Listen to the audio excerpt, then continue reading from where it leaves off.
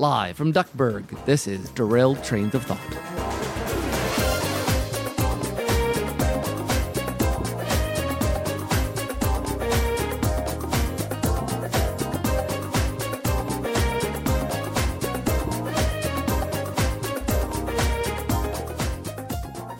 All right, Tim, I'm really digging this. This is nice. Well, when you're here, life is like a hurricane.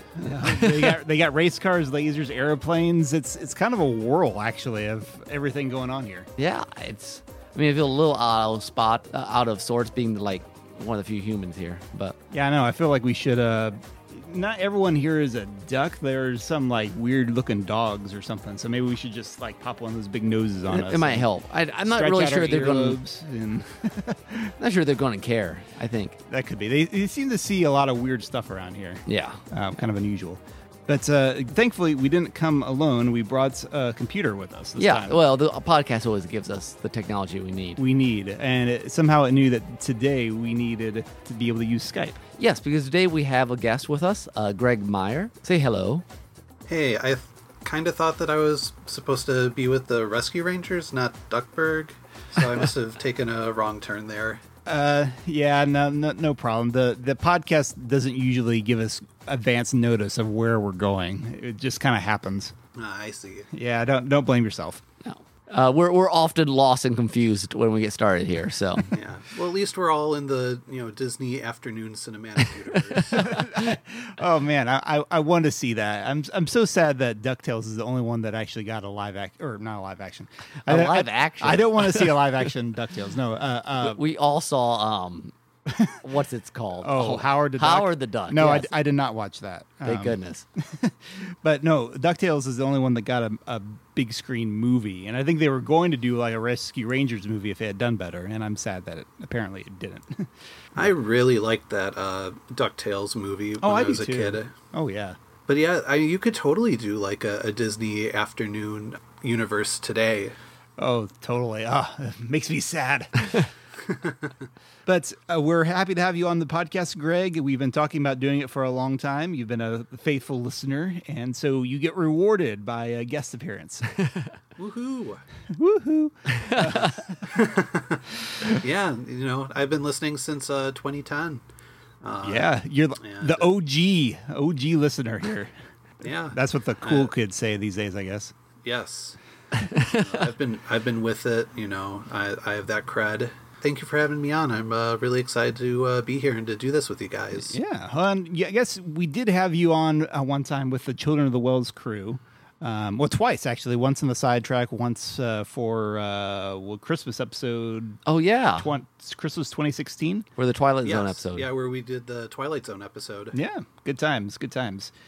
Greg, of course, is Children of the Wells author as well. He wrote The Seekers and the Hidden. Available on Amazon and ebooks, wherever you can find them. Exactly. And the sequel, or the follow-up, the next Bron and Clea book, is still in process. We haven't talked about Children of the Wells in a long time. It's been kind of slow going. But it's not dead yet. Not dead yet. But we've sort of put it on the back burner. It's still coming. It's coming. But it will get there. Nathan has been working on the next one, and he's been busy with Kaiju Vision Radio for a little while. Yes. Which has actually been a really interesting podcast, actually, even for someone who really knows nothing about Godzilla like I do. Yeah, well, I would, if you've not listened to it, I would recommend going and checking out, everyone. Yep. As well as The Seekers and the Hidden, of course. Yes. Yes. Available for $2.99. I like the plugging. All right. Well, shall we go ahead and get started with our story school?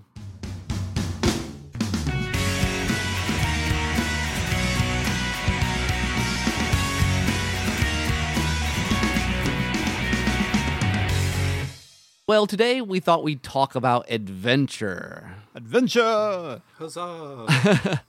This actually came up because I had watched the most recent Tomb Raider movie. I'm like, we should talk about adventure. How was that, by the way? It was a pretty good popcorn movie. I mean, not like fabulous, but it was a lot of fun to just go and watch. And from my memories of the old Tomb Raider movies, this one was better. Okay. But it had lots of vibes of like Indiana Jones. It made me think we should talk about that. Cool. So we are. Well, one thing, Greg, we were talking about when we were thinking about this earlier this week, we were like, well, how exactly do we define it? It seems like a very simple thing, but Adventure kind of like bleeds into a number of other genres. And we kept arguing about definition, so we thought we'd go and find a good one. I mean, it is really broad. Like, for me, like, when I think about adventures, like, especially when you go into, like, something like a video game, you have, like, adventure games where it's, like, the point-and-click adventures and everything, and then you have games like Zelda, which are completely different, where it's kind of more of, like, a 3D kind of, like, exploration. And so, yeah, even with like, movies or books, it's just, you can fit so many types of tales within adventure. And I remember going to like a video store and they'd have like an action and adventure section. And I'd always be like, well, but those aren't quite the same thing. They often overlap. They often overlap. But so we went ahead and looked up adventure fiction at Wikipedia, and which is sometimes a really nice starting place. In this case, they had a nice definition from a guy called Don D'Amasa, who apparently wrote an encyclopedia of adventure fiction, which I think I might have to look up sometime. But he defines the genre like this. Quote, an adventure is an event or series of events that happens outside the course of the protagonist's ordinary life, usually accompanied by danger, often by physical action. Adventure stories almost always move quickly, and the pace of the plot is at least as important as characterization, setting, and other elements of a creative work. So we thought that's a pretty good place to start off on. First off, that it happens outside of the course of a protagonist's ordinary life. That it seems obvious in a way, but usually an adventure kind of involves a quest or a journey of sorts, which was why we kind of thought it was a nice follow-up from our last episode. Exactly. But I also like the fact that they mentioned danger and that it has to move. The format of it is much as important as the content. Yeah. We were talking about, like, in some ways, The Hobbit is more adventure than Lord of the Rings. Mm-hmm. The Lord of the Rings doesn't move. And it's got a lot of different stuff going on. Yeah. And the Hobbit's like, danger, danger, danger, danger, danger, dragon. You go from one thing to another thing to another thing. Yeah. Right, it's like a bunch of tree branches going into different directions, whereas The Hobbit, it's more of like one streamlined adventure. Mm-hmm. And I think sometimes there's one thing his definition doesn't touch on, but I was kind of thinking of, sometimes I think so starting at the beginning of the adventure, the inciting incident, I think, can really set the tone for whether the story is an adventure or if it's something else. And the example I was using when I was talking to Nick was Taken, for instance, is about a father trying to rescue his daughter who's been kidnapped. But Taken doesn't...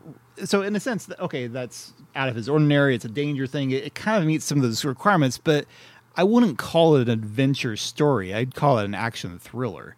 So it seems to me that there's kind of a tone difference there. Or maybe it has something to do with adventure is something that you pursue as opposed to that sort of case where it's something that's thrust upon you. Right.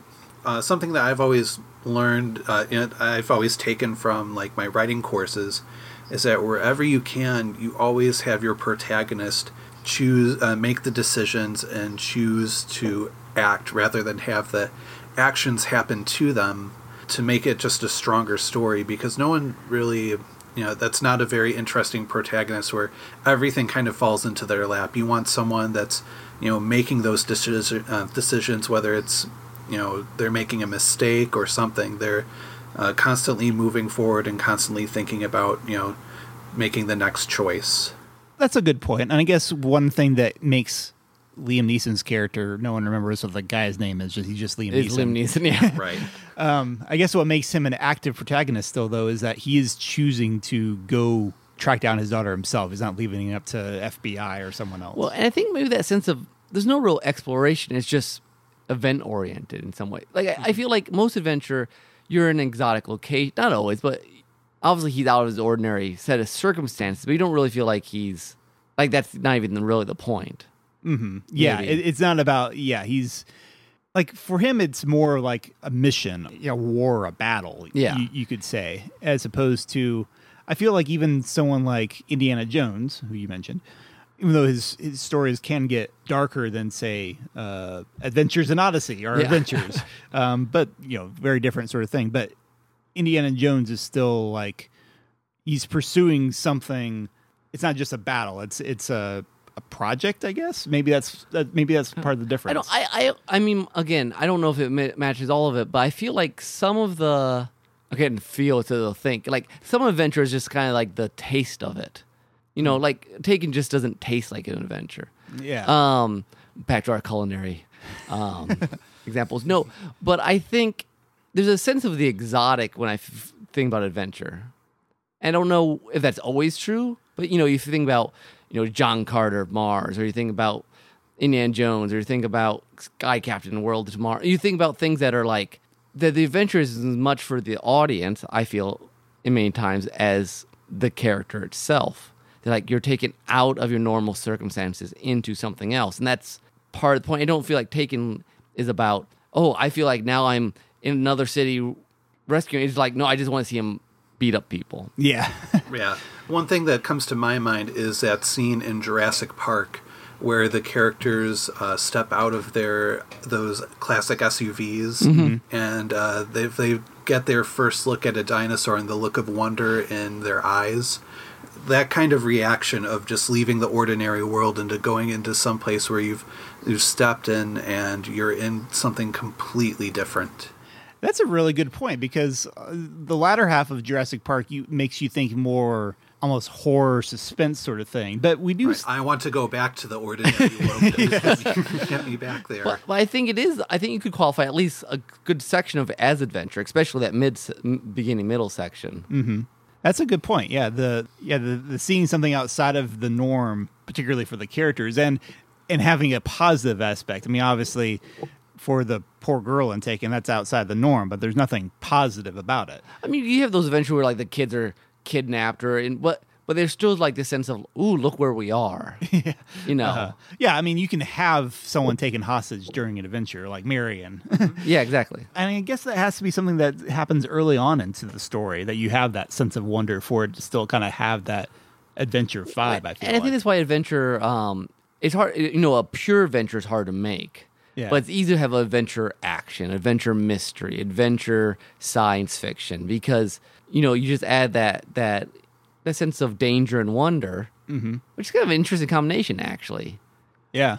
Let's get dangerous.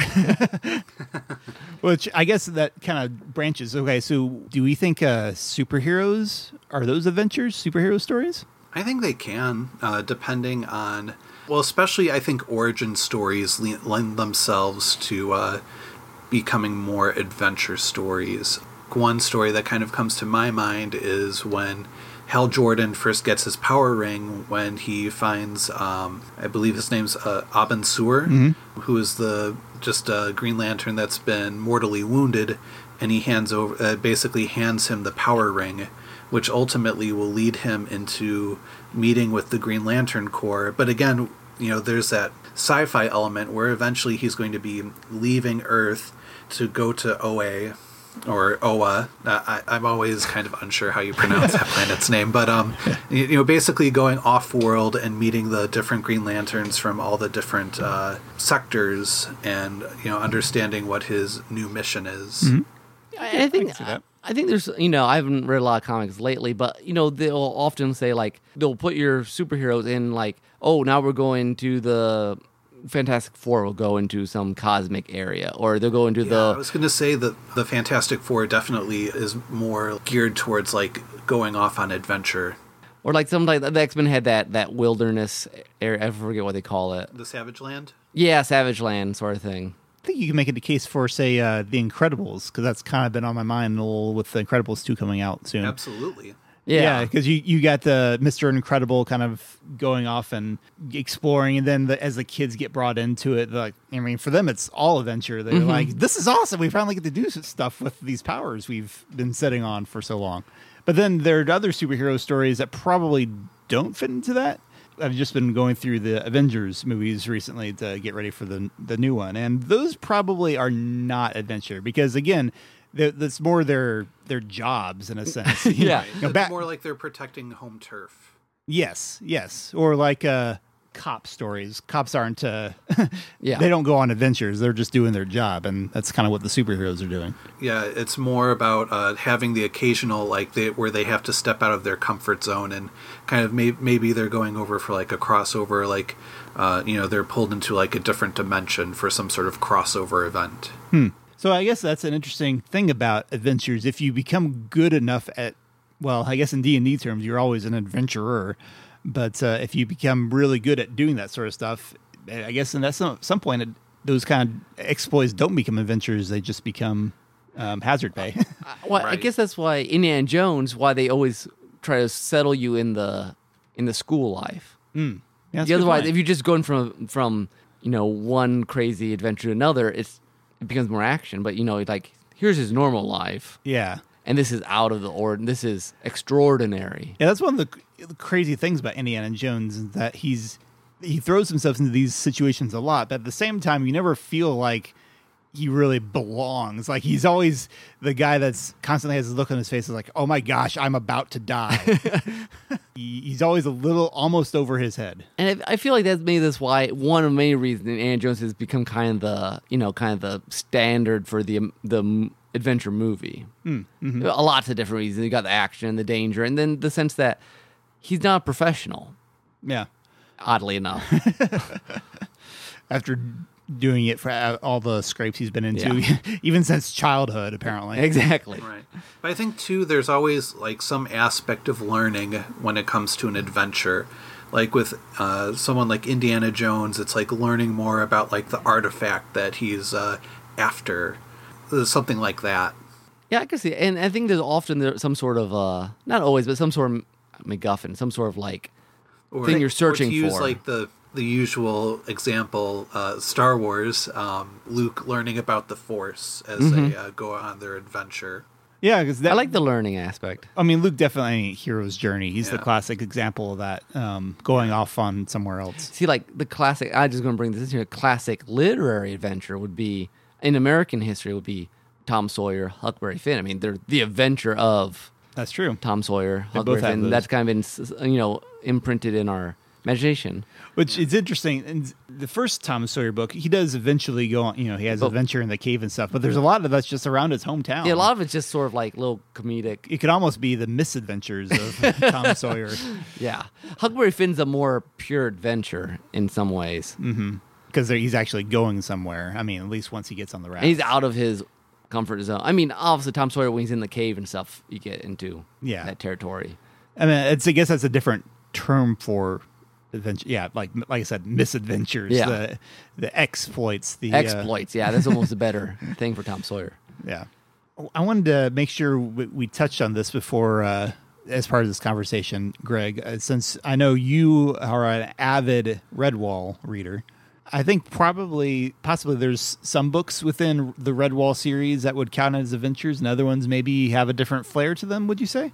I would probably say that almost all of them are you'd probably categorize as adventures. Okay. I didn't know if some of them had more of a battle war kind of vibe to them or not. Yeah, I mean, some of them it's more about like defending Redwall Abbey, but like with the first one, it's more about defending Redwall Abbey. But at the same time, Matthias, the main character, he's constantly venturing out of the Abbey and kind of going around Mossflower on little mini adventures and coming back to the Abbey as his kind of home base as he learns more about like trying to find the Sword of Martin. Okay, that's a good point. And then some are more Abbey based, where it's all about defending Redwall Abbey.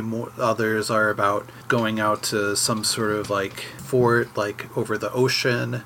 Usually, like no two stories that go back to back have the same kind of idea. But I mean, there are definitely like templates that Jakes likes to use with his stories, which, when you do 22 stories in your universe, I think you can be forgiven for that, especially if you write as well as Jakes did. Just for me, it's just always like going back to what's nice is I feel like with that series is that the setting is almost a character itself, because it becomes something that's so familiar that it's always just like coming home whenever you read another book in the series. Nice. How many of those have you read now? All of them. You made it through all of them. Wow, that's impressive. Yeah. But with that, I would say the adventure aspect of it was always very important for Jakes. I don't know if you know the story of why Brian Jakes wrote Redwall, but I know of some things, but not a lot, not all of it. but basically, and it ties in with the only reason why I'm bringing it up is that it ties with this subject, is that he was kind of an eclectic guy where he had different kind of jobs. He was like a seaman and did like tons of just adventuring on his own.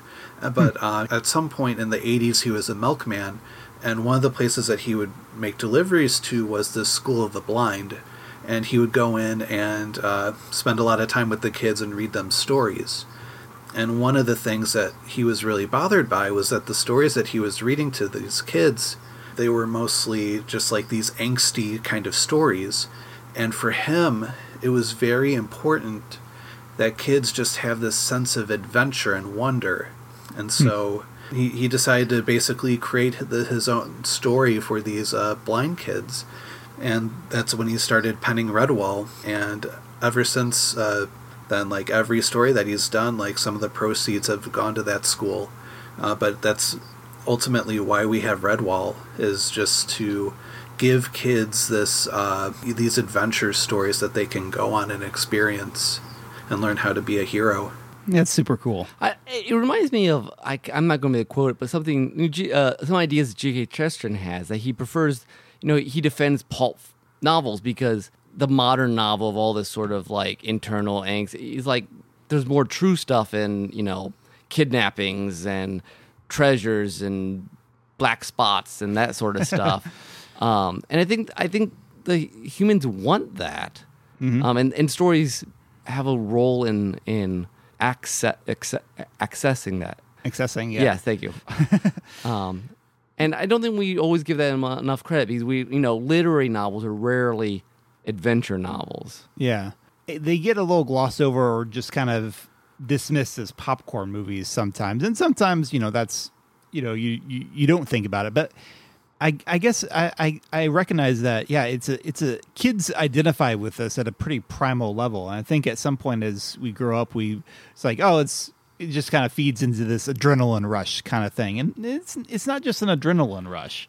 It really is about putting yourself, I think kids understand this more innately because the world as it is big and huge, mm-hmm. and kind of wild. And then as we tame it, it becomes less wild. We want to go and claim a new land and find that it's home. And to quote orthodoxy. Well, I think too, kids, they live under the home of their parents, and everything's kind of told to them of what they're going to do for the day, and they have a set schedule of what they're going to do. And with these stories, and I think one of the reasons why adventure stories are so popular with kids is that, they haven't had that taste of the world yet. And so an adventure story gives them that chance to when I leave home, this is what I'm going to do. I'm going to, no one's going to tell me what to do. And I'm just going to go all around the world and see all these places that I want to see. And I think adventure stories, they start that kind of hunger and desire inside of them. Mm-hmm. And they can live vicariously through these characters and explore these worlds, whether they're real or imaginary. And the great thing about the adventure story done well is not just the fact. You get to explore all these things, but also the kids get to put themselves in situations and see what is the right thing to do in a danger sort of situation where the stakes are high and they're I would say most adventure, I don't know. I haven't read a lot of really modern adventure stories, but I think adventure stories probably have more kind of just basic morality in them. Mm-hmm. Not that they wrestle over whatever, just do the good thing, don't do the bad thing. Uh-huh. Betrayal's bad. And they often, you can get other ideas in there too. Oh yeah. It's not like I'm trying to think of an example. No, but that's background. It's a solid background that literary angsty novels don't have. That's true. Yeah, the character should be growing, not just in the sense of, traveling from one end to the other, but an adventure is supposed to change them significantly so that they're not the same person as they, began the story. I guess a book that we all just read recently for our book club that fits into this was The Book of Three. Yeah. Because Taran, actually, did you finish that, Greg? I'm trying to remember if you were reading that or not. I'm in chapter 5. Okay, well then, but I'm still working on it. But go ahead. Well, yeah, Taran definitely fits into that mold of a kid who thinks he knows a lot at the outset, and then by the end he realizes, okay, I have some growing up to do. I know one story we did for the book club that I know at least Nick read was Fantasies. Yeah. And that was that blew my mind reading that, because it's a story that doesn't even really have much of an antagonist. And there's a minor one, but that's not the focus of the story. It's more about just going on a journey into the fairyland, and it's just really a story about watching somebody grow. Mm-hmm. One other thing I thought you reminded me when we were talking about Chesterton and how adventures can inspire us to live a better life, I guess. Yeah. Stephen Curtis Chapman had a famous song called The Great Adventure, and about how the Christian life is, in a sense, an adventure. And I think it's interesting to think about in the sense of Christians believe that we are not in our final home, which is heaven. So we're kind of out of our elements in an eternal perspective.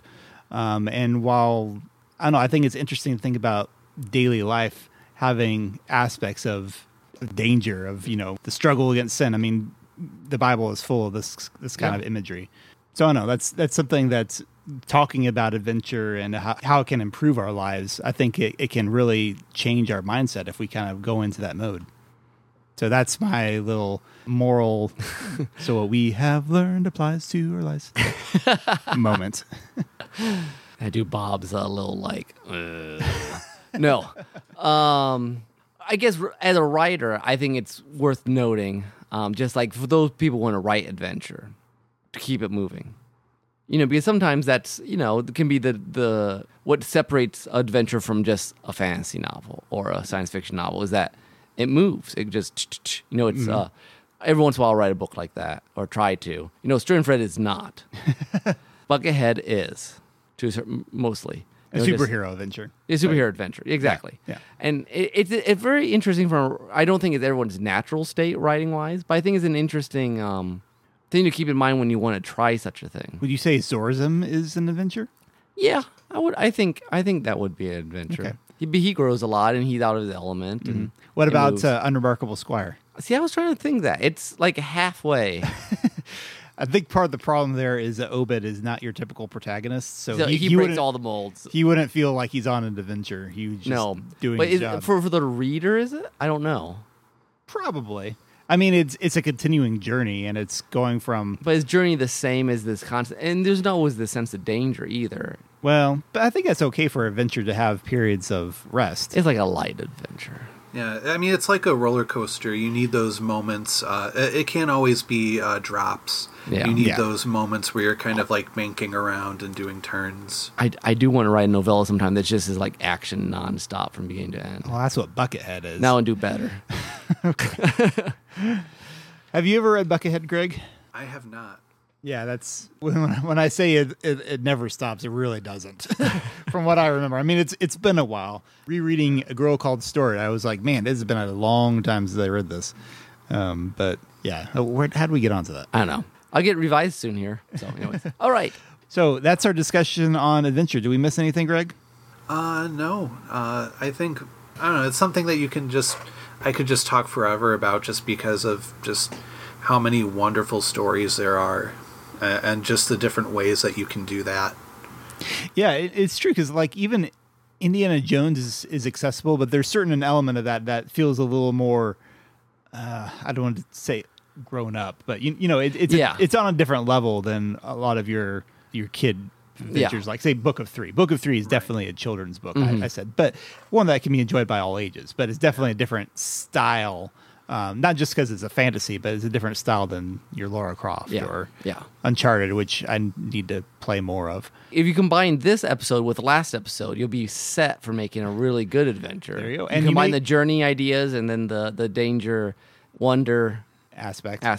And you may want to go check out episode 26 for further reference on action scenes, which when we were concerned at first that there might be overlap, but when we went back and listened to it, no, this was really just on fight scenes, essentially, and action and that kind of stuff. And I would say, too, one story that I think ultimately, like for me, is probably the most important adventure story that I ever experienced that actually caused me to want to become a writer was The Never-Ending Story, which is in itself a story about a story.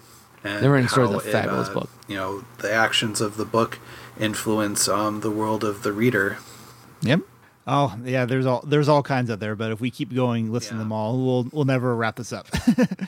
All right, well, that's our story school, so next we'll go to our soundtrack.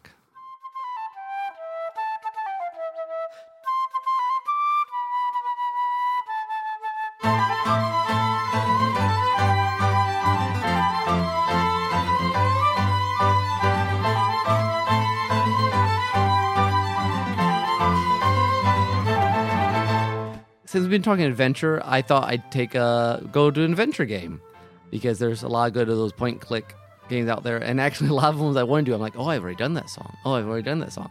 But this is from Grim Fandango, which I've never played, but it was LucasArts back in the heyday of point-and-click adventures.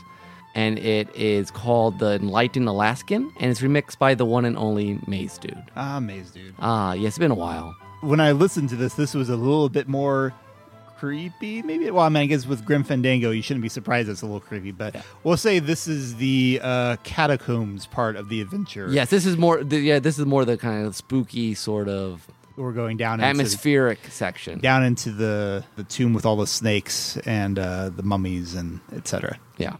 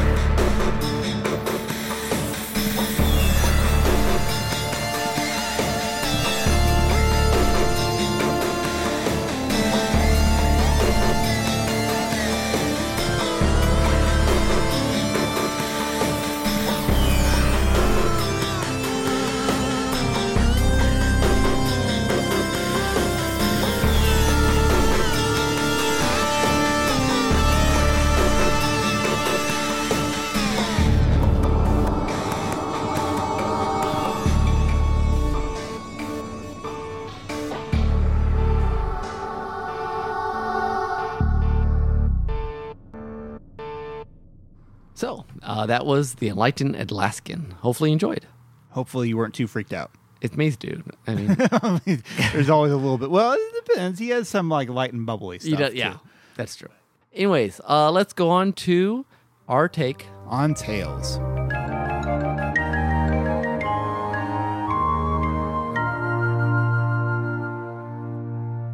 All right, Tim. So this was your concept. I thought about it because I was talking with Greg a few weeks ago about comics, which Greg is still here. Say hi, Greg. Hello. We haven't ditched him yet.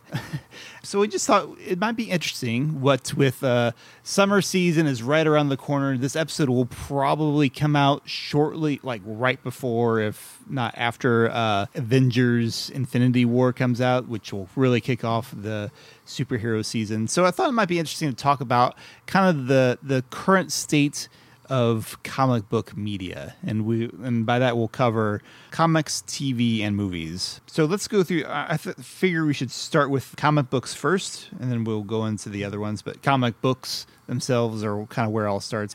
Greg, I know you've been keeping up with comic books a bit more than probably we have. I tend to be about a couple years behind because I tend to just read trades whenever I get a chance. But I know you've been kind of purposely making a point to order new comics lately. Yes. Well, as a kid, when I was, like in middle school, that's when I started collecting comic books. I really remember jumping in with DC versus Marvel, that kind of big event. I remember jumping into that, and that was my kind of introduction to both universes for the most part. And I would collect the floppies then. And then for years, I think just not having a car in college and everything, it was just hard to make it to the comic shops to pick up like new issues. And then, I don't know, like for the past like 10 years or so, as a kid, I remember in grocery stores and like pharmacies, they'd always, in the magazine aisle, you'd always have like the little section for comic books. Yep, where you could pick up like your Spider-Man or your Superman comic while your mom or dad were buying groceries. But those are, for the most part, gone. Yeah, these days it seems like the only place you can actually, if you want to buy them, or either you can get them online, order them online, you can get digital comics from Marvel now, or does DC have a system like that? I think so. Comixology. Oh, Comixology. Everything's kind of on there, but I believe they're not as concerned about having their own proprietary kind of stuff like Marvel is. Okay. You mean DC is not as concerned about that? Yeah. Okay. But, Comixology is a lot of different brands, not just the big two, right? Right. You'll find your... I can't say for sure because I've made it more of a mission to try to pick up physical stuff, but I'd imagine that you can probably find stuff from like IDW and Image and Boom and everything from there. But a lot of the main sources of physical stuff is still comic book shops. Mm-hmm. Right. I hadn't been in one in years, and then I started going to them whenever there would be like a free comic book day. I would stop in and I would get the free issues, and I would also buy like a trade or something just to support the store for doing free comic book day, because you don't want to just take and run. But this year, I just after listening to some comic YouTubers talking about how bad the business has been doing for just physical comic issues, I decided that I wanted to make more of a change and try to find a couple titles to pick up every month. So since January, I've been stopping in at least once a month to pick up floppy issues of comics. It's so strange in some ways to me that the comic book industry has been struggling so much over recent years when they've kind of exploded in everywhere else. Yeah, it's funny because it's like they're seen more for value for like their merchandise appeal and for their having TV shows or movies or your games on your MePods and your Wii pads and everything, all those doodads, but not really the comics anymore. They're more of an afterthought. Like the last really huge story I remember hearing about was probably the original Civil War. Mm-hmm. Yeah, and it's unfortunate they wind up relying so much on these big event things, which events can be interesting, like the big events like Civil War or the Crisis books in the DC line. they can be neat, but they also sometimes just the way they've been done, they can create as many problems as much as they can use the hype for selling stuff. Then they also have like all these tie-in books, and it becomes a huge mess of trying to track down, okay, do I need to read every book and every different, related to this, or they're just a set few? And sometimes they're able to streamline into like, okay, these are just this set of books. But I know like Final Crisis, apparently there was like one in Superman that was really, you really needed to read in order to understand the last issue of Final Crisis. And, when things like that creep in, then why go to the trouble of buying the individuals? I mean, I think, and this is the thing that I've always felt too, the stories are really best done in trade paperback form these days. I mean, and this is just me personally. I find it a little hard to justify putting in the time to hunt down these things. It feels like you have to be really dedicated to reading individual floppies or you're going to get lost. Right, and that was a real challenge for me because personally I do prefer reading a trade paperback over a comic book, but that's just me. And what I just realized is that the sales of the individual floppy disks. Here I was going to say floppy disks. We're not that old school. The individual issues of the comic books is that those sales are kind of what determines whether that's a series lives or dies. And so, and not only that, but, when we buy a trade paperback or we read it, like it's either from like Amazon or going to our library. And the most important part of like the comic book industry, like for comics, is the comic shops. And so I want to try, it's not just supplying the money to DC or Marvel for, making these books, but I also want to kind of support these places. Like look at Toys R Us. Toys R Us has just gone bankrupt. Mm-hmm. And like, I don't, obviously, like comic book stores, it's not like one big chain like a Toys R Us, but yeah, they're pretty much always independently owned. Are there any chains for comic book stores? There might be, but I'm sure they're rare. I mean, even regular bookstores are struggling, like Barnes & Noble. I've heard some rumors that Barnes & Noble itself probably may not be around for all that much longer. And I think that's a shame. I like the convenience of an Amazon, but there's nothing quite like going to a bookstore and just with, a couple hours to kill and just kind of walking around and seeing what's there. Mm-hmm. And that's kind of the appeal of going to like a comic shop, is just looking through the individual stands and seeing like all the different titles and being like, Aquaman, like I wonder what Aquaman's why does Aquaman have two titles? Like, what's in the second one? And just kind of like going through that and, finding a new title to read. I always remember Main Street in Kenville, we used to ride our bikes to the comic store there, and I bought so many X-Men comics back then. And I hadn't done much comics lately, and then I did some of the Marvel digital stuff just because I could read a lot of old stuff I'd missed easy. But I got Theo in a subscription to, it was a kind of a Spider-Man adventure, like a kid version. It was made for kids. Yeah. But then that stopped. And so I need to pick something else. So now he's getting like the Hulk. And I love getting it. Like, I'll read it as soon as he gets done with it. Because, and I don't know, it's really exciting again to get these comics in the mail. Because I don't know if I ever had a subscription. We had a comic store. There's not one in Kenville anymore. Mm-hmm. But yeah, there's something special about just finding that the floppies that you just, you got part of a story and it just feels different than a trade paperback. It's been kind of a fun experience. If I had unlimited money, I'd get like tons of titles, like Exile starting back up, and I'm like, I should get that. But well, on that note, Greg, so when you go to the local comic book shop, do you just pick out what you want there, or do you do what they call like a pull list, where you order things through the store and then you get that every month or every week or however that works? I haven't. I was the second time I went to my local comic shop after work. They asked me if I wanted to do a pull list, and I'm not at that stage yet because I'm still trying to, since I jumped back in this year, I'm still kind of feeling things out and trying to figure out what titles that I want to put on that list. Sure. Because I think they kind of want you to have like around like 5 titles on your pull list, I think. Okay. I mean, it could be different for each store, but I want to have at least 5 in mind before I make that kind of decision. That makes sense. I think it's cool. I mean, I think it's cool that, they'll, put the issues aside for you. Like, I think that's, like, I remember as a kid, I was into the Legion of Superheroes, and I was always worried when I'd go to, and there's that fear of going to the comic shop for your monthly comic and having them run out of it, especially if your favorite heroes like me are more of like the B or C tier of heroes. And they don't get as many, and just so happens that week someone comes in and takes your issue. Exactly. Sure. Have you read any of the Rebirth stuff in DC? I have to ask because I'm more of a DC guy, and I haven't had a chance to really look at Rebirth a whole lot yet, but I've been intrigued by what I've heard. It seems like it's been going better than the New 52 did.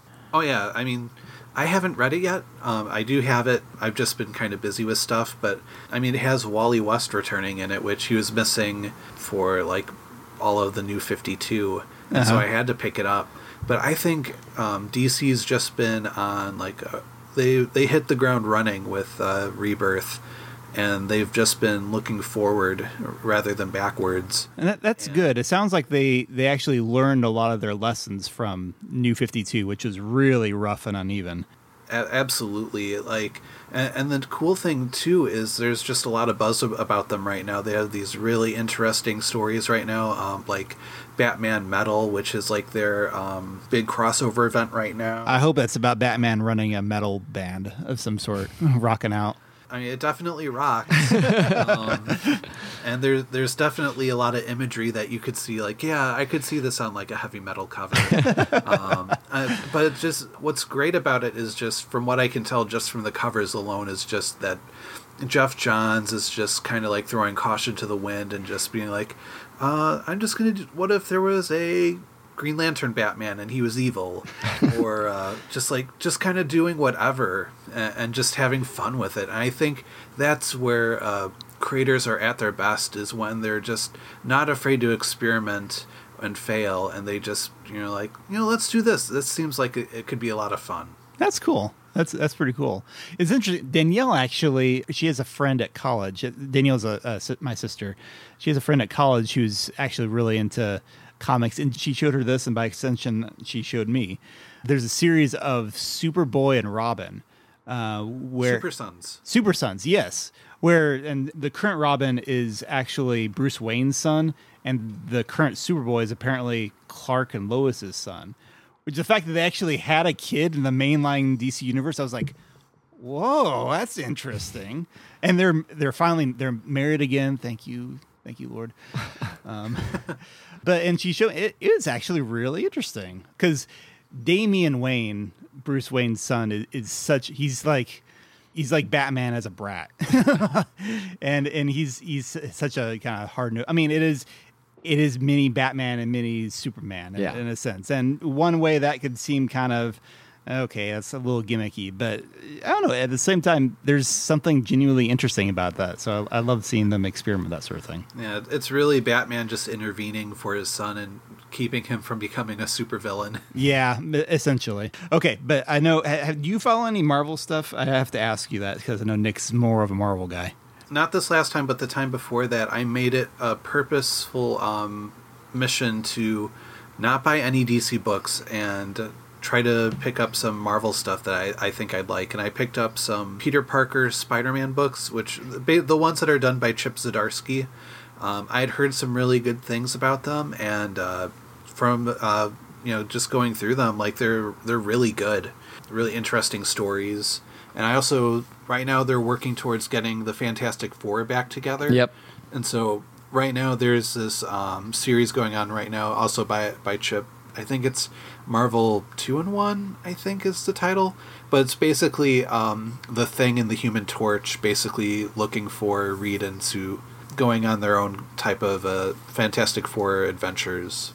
Nice. Cool. Yeah, and I'm excited to see them come back, because they're so important to the Marvel Universe, and they have such a different purpose, being more of like a family rather than just like a superhero team, that I think it's really been a shame that Marvel's kind of put them aside for right now, and I'm excited to see them come back. Yeah, I concur. Awesome. And I know there's some other problems with the comic book industry right now that we could go into, but I want to focus more on the positives here. I mean, Exactly. there's a lot to be on the lookout for if you want to get back into comic books. I mean, obviously, there's some things you should try to avoid, steer away from. Can I plug one book really quick? Yeah. That I just picked up. It's a DC book again, but kind of going on what I was talking about before. They're a new team, and they're called the Terrifics, and it's kind of like DC's version, kind of a little bit playing on the Fantastic Four, since Marvel doesn't have their version. But I'm guessing it's led by Mr. Terrific, right? yes, he's kind of like in the Reed Richards role, but Plastic Man is on the team. And so is Metamorpho. But yeah, it's like just a team of 4 superheroes kind of going on their own kind of like interdimensional adventures. And I'm really excited about it. Metamorpho, is he the guy that can like transmute his body into different elements or something? Like, not transmute. Yeah, he kind of has like gray skin with like the purple outfit. Yeah, he's interesting.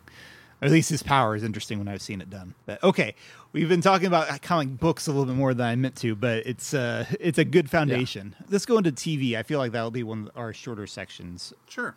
Nick and I are constantly raving about Agents of S.H.I.E.L.D. whenever we get a chance. Agents of S.H.I.E.L.D. is fabulous. I still think it's the most underrated of all Marvel TV shows, and I include the Netflix in there because I know the Netflix gets a lot more critical love. Although Agents of S.H.I.E.L.D. has been growing more in the critical love, and it deserves it. It totally like every season, I can never predict where it's going to go. Yeah, this season's crazy. Yeah, and I don't know. It's a show that's always kind of up in the air whether it'll get renewed. I think it only got renewed this season because it's Marvel and Disney. But definitely worth checking out if you fell behind. Catch up with it on Netflix. Yeah, it's like all of them but the most recent seasons on Netflix, I think. Mm-hmm. And it's, every season they reinvent itself. Yeah. It's very good writing. In contrast, I've kind of fallen out of love with most, if not all, of the CW DC shows, which makes me sad because, like I said, I'm so much more of a DC guy. Even Legends of Tomorrow, which I loved last season. I just I never got back into it after the mid-season break, and then I was like, well, it's a little late now. I'll probably wait till it's all on Netflix. But how about you, Greg? What have you been watching lately? Yeah, I feel like the CW shows, like, it's been kind of like I've been dropping them one at a time, and to the point where, like, I've only been watching the Legends of Tomorrow and The Flash. I'll probably jump back into Arrow after this season. I wasn't a fan of the story this season, just because I think Stephen Amell is just an amazing actor, and just I appreciate what he brings to the role of Oliver. This season, though, I would say, like, Legends of Tomorrow has really just been a lot of fun. They've just threw everything against the wall, and they're just having fun. Like, you can tell, like, the show writers are just having a blast every week coming up with the new the story of the week. I think it's easily the most comic booky of the CW shows. When Flash first came on, it was kind of the bright spot counterpoint to Arrow's dark moodiness. But then the more it went on, the more angsty Flash became too, and it became pretty much, maybe not as dark as Arrow tends to get in like violent content, but still just as much drama. Whereas Legends of Tomorrow feels like it's always just been, let's throw these characters in another ridiculous situation and see what they do with it. Yeah. I think the problem is they've just fallen into a rut. It's the issue with CW shows where it's you have a season-long show, and then every episode, other than like the episodes that focus on the storylong story, it's focusing on just like the villain of the day.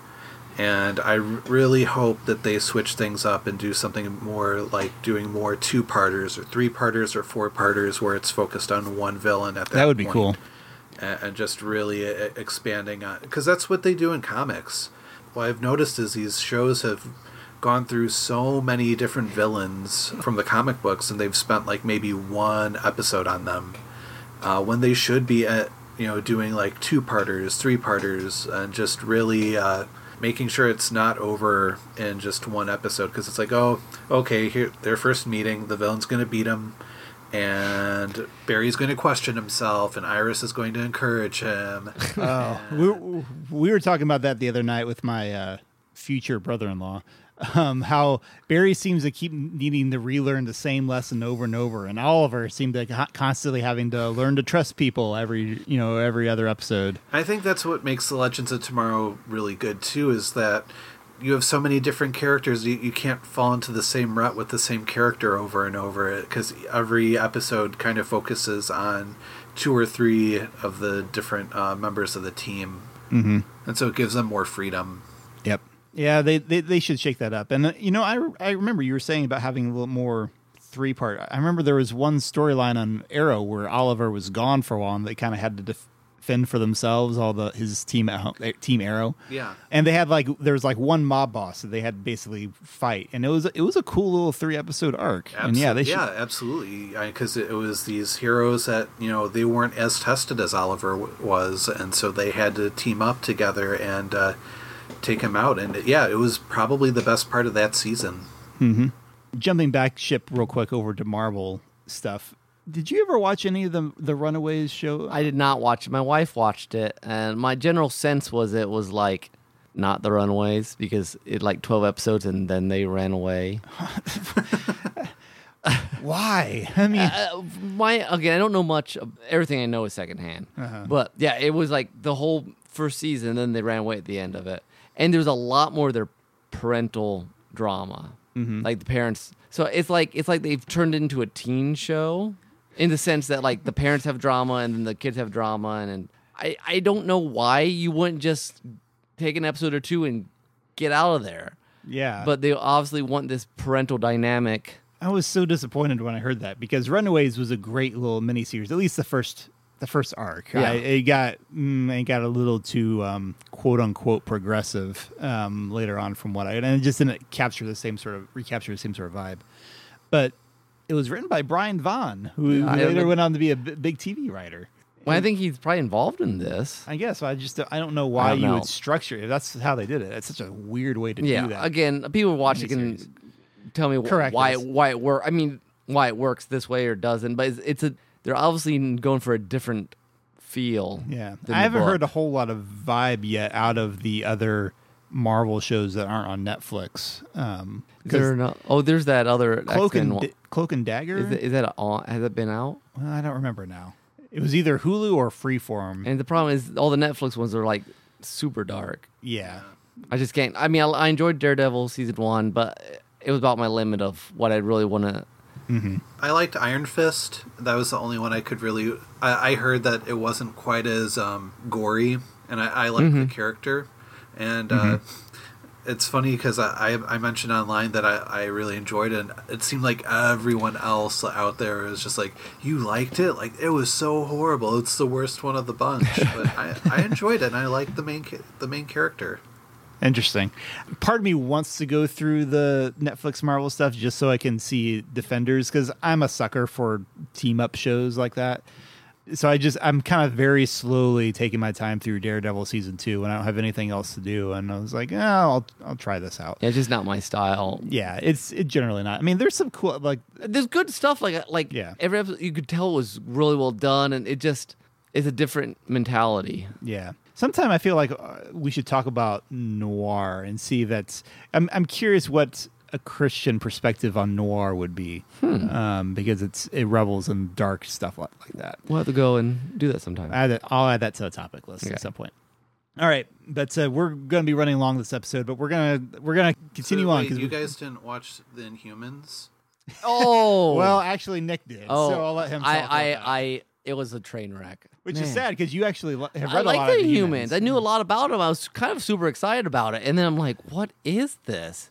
It's like they took some good ideas and chucked all the ideas out and threw them in Hawaii to be a team. I don't know. I don't know what they did. It was horrendous. I don't understand it at all. I mean, it could have been good. It should have been good. Uh-huh. But it's like, let's do a fish out of water story with these Inhumans, and I don't know. No, yeah, Marvel. They should have just called it Inhumans. I can't even. Okay, exactly. I mean, I watched it all just because I had gotten halfway through it, and I kept hoping to get a little better. And every once in a while, you see a glimmer, that's kind of like glimmer of characters, whatever. Like the guy who played Black Bolt, he did a good job. He just didn't have anything to do. Yeah. Well, the fair thing is he couldn't say much, Yeah. right? Well, it's like how I was with watching the Green Lantern movie. It's really good, guys. It's there's why do you have a big head villain? Green Lantern I enjoyed at the time, but I think it was one of those that just tried to do too much in one movie. Yeah. But speaking of, let's transition into the movie realm now. I want to say one more thing about the TV world. It's interesting. I love that we've got more superhero shows than any time ever in history. Yeah. But just because they're there doesn't mean they get a free pass. No, Inhumans does not get a free pass. This whole discussion, I think, shows that some of these shows kind of need to get their act together, especially if Marvel wants to keep doing TV shows. They were kind of coasting for a little while, I feel like. What they need to do with the TV shows is the same thing Marvel's kind of doing with movies, is find different styles of the superhero. Yeah. You know? Obviously, CW needs to do that. Because Yeah. each one, now, I haven't seen... Have you Until watched anyone Black does. Lightning at all, Greg? I have not. Okay. I'm curious if that has a different vibe to it. But again, I probably won't actually get to it because I went through a phase where I was watching a lot of TV because I was trying to keep up with CW, then I just gave up. And so now it'll probably be more of a summer catch-up The great thing thing. about the TV is that you can take a C-level hero and make a cool show about him. That's I true. mean, most of S.H.I.E.L.D. is like people no one's ever heard of. That's a good point. Like I said, we're running along, but I do want to make sure we talk about movies. So, upcoming Marvel Cinematic Universe. Obviously, like I said, Infinity War is the big one right now. Yeah. Like, when I rewatched Age of Ultron, it really was astonishing to think, and the first Avengers movie, how long they've been building up to this one. The whole incentive for making Ultron is essentially Infinity War. The whole world understanding how big of a threat of Thanos and all the people thing was in the first Avengers movie. So in some ways this movie has the greatest build up since, well, the first Avengers movie was obviously the first of its kind. Yeah. But this is I feel like is the first of its kind, and like this is the first of the events comics movies. If that makes any sense, which I think is pretty cool in that sense. I'm looking forward to seeing and curious how they're going to handle it. Yeah. That'll be the hard thing. Yeah, because, I mean, there was a whole lot of characters they had to handle before. Now there's going to be even more characters. So it's going to be, I think, something unique. At least I hope. One thing with Infinity War that I don't understand is, like, last year, Wonder Woman was just such a big film, and such a success that I don't understand why they haven't shown her in the trailers. Like, I feel like, they really should just, highlight her in that. And, where's Batman? Man, if they pulled a surprise on that, can you imagine how that would just blow people's minds? It's the third secret scene at the end. they punch through the dimension walls. Yeah, awesome. That would be kind of amazing. Well, I was thinking about it, and like, I'm the one person out there that's like not super excited about Infinity War. I mean, I think it's cool. There's nothing wrong with it. Like, a spectacle is cool, but like, when the first Avengers movie came out and everyone was like super like pumped about it, I enjoyed the Spider-Man movie, Amazing Spider-Man, more. So I'm just that oddball, and I accept that. Well, the downside this is true with the comics too. The downside with these ginormous crossovers is that it's a very different kind of story. If you like the single character focused origin story, you really don't get that in a big events comic like Infinity Gauntlet, or probably Infinity War will be kind of like that. It'd just be lots of scenes with characters meeting each other. Yeah. Even if it's good, even the character interactions are good, it will definitely be a different kind of movie. Mm-hmm. There's no doubt about it. Definitely. And, I'll probably see it. I'm really behind on my superhero movies, though. Like, I still have to see Black Panther, and I still have to see Thor and Justice League. But, all worth watching. Oh, yeah. I did see Spider-Man, though, last year, and that was fun. And Wonder Woman. I'm kind of excited to see, like, just where things end up with the DC universe, because it seems like if Wonder Woman hadn't have been the success, I think they'd be done. Yeah, they would be done. But because Wonder Woman did so well, there's this question of just like, okay, like where do you go from here? Because they have some hope, They do. And Justice League, I don't know if you've even talked about this on the podcast, surprisingly, yet, but Justice League was okay. If you went in with certain expectations, don't raise your expectations too high, which is sad because a Justice League movie should have been huge. These are still probably the most recognized characters. I mean, the main three are still the most recognized comic book characters in America. And the fact that it was kind of lackluster is sad, but considering kind of where the DC universe or cinematic universe was, it's good that it came out that it came out as well as it did. Yeah, I think one of the problems with Justice League is for a good superhero film, you really need a good villain to play off of. Yeah, that was a big problem. And I think that the dark side stuff, it's, an apocalypse. I know it's really iconic, but I really feel like they should have gone in a different direction with that. Well, the problem was it wasn't even Darkseid. It was Steppenwolf, who I had never even heard of. And I mean, I'm not the biggest comic books fan, but I know a lot of DC villains. I had never heard of this dude. I'm like, why did they? I mean, obviously good to pick a minor villain. They shouldn't start off with just Darkseid. No. That'd be crazy.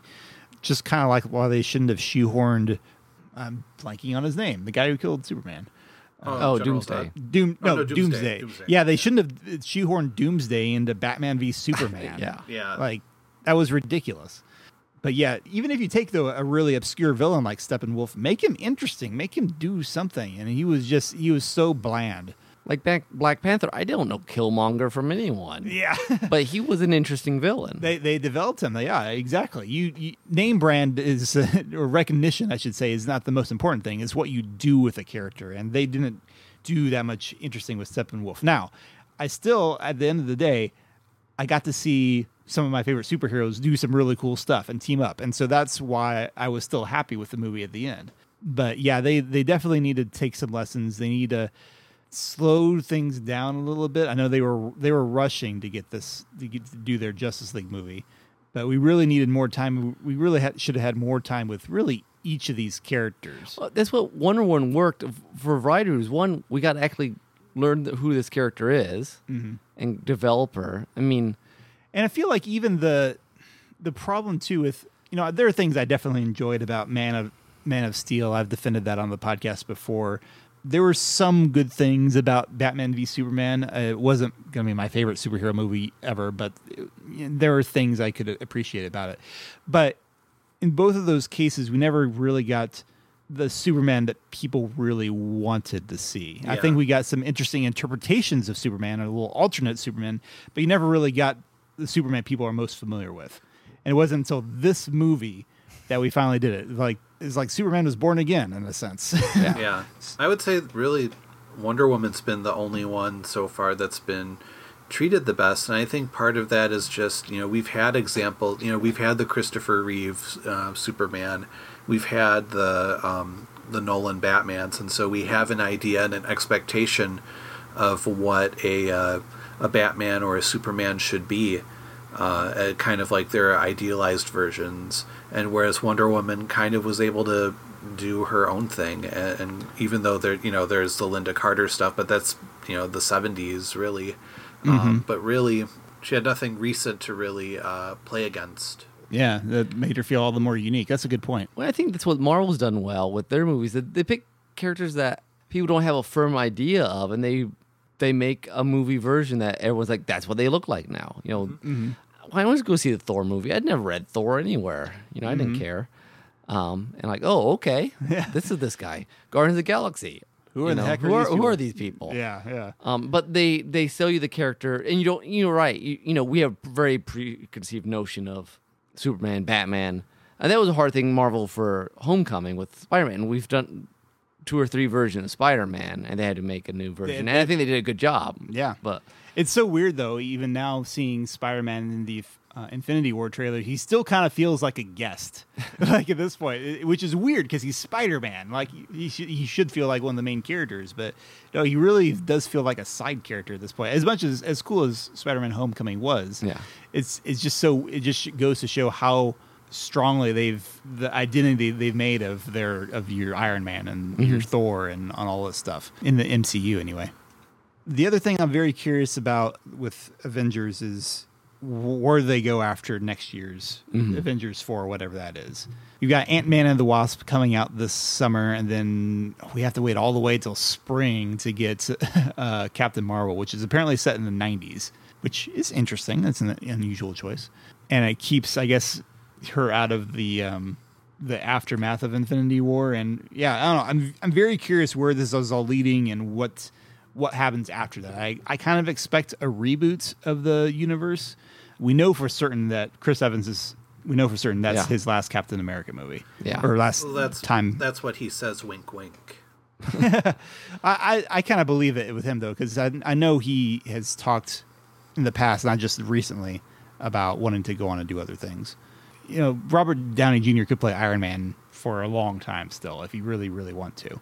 So anyway, that's going to be the big question for the future. Well, we're running long here, Nick, so we got to wrap this up. Okay. But I did want to give Greg a little moment to talk about, you are working on another book now, right? Yeah, I'm working on my novel series, which is based off of the screenplay I had both of you read for my grad school stuff. Nice. And right now, it's really just finding my way, because I'm really just...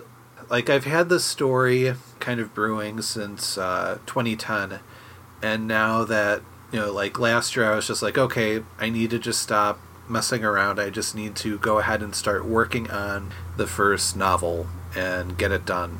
And it's been a slow process, and at times I think, you know, I want to delete everything and start over again. But I'm trying to stop from hitting the big giant red button that resets everything.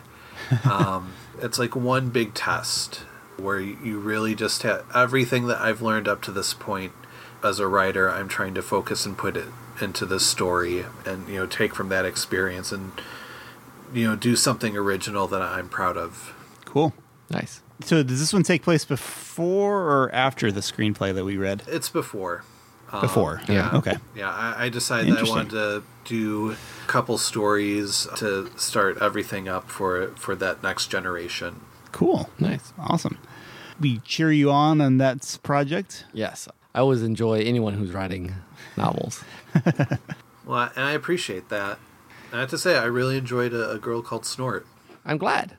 Yeah, I always enjoy it when someone likes the crazy stuff that comes on my head. So. Yeah. The beta reading for A Girl Called Snort is still ongoing, and hopefully, you never know. We'll see where that winds up See where that goes, yeah. All right. Well, we should probably get out of this town as much as I enjoyed, or at least go exploring a little bit. Yes. Along the podcast and kick us out as soon as we're... I wonder if we can break through security and go for a swim in that money bin over there. That would be golden. Nice.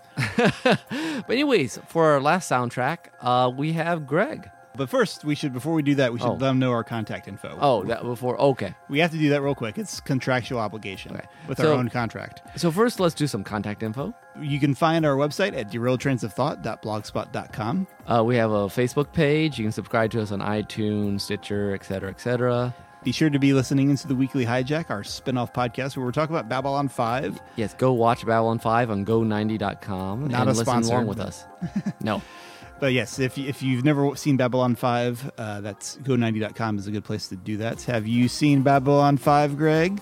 I watched an episode here or there as a kid. My dad was a really big fan of Babylon 5, a huge fan of that show. All people should be huge fans of that show. Except TKO. Well, I don't know. That was debatable. No, an entertaining episode at least. So if you listen to Hijack, even the bad episodes become good.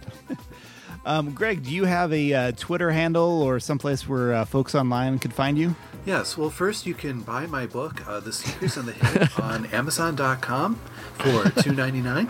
I highly recommend that. And you can find me on Twitter talking about Dark Souls at Gregzorz. That's my user handle. So GREGZORZ. And I believe my blog is Tales of Greg Meyer at blogspot.com. I'm going to be updating, getting back into writing, kind of talking about the stuff that I would talk on the Children of the Wolves site, focusing basically like the trials of being a writer and nice. Putting it on there. So, yeah. Cool. Yeah, the blogs at childrenofthewolves.com have sort of fallen by the wayside. Yes. We just kind of realized that we need to focus on other stuff. Cool. Awesome. So that's where they can find you. And tell us about the soundtrack that you've picked for us. Back in college, my friend Steve and I, we made Chrono Trigger remix albums for each other.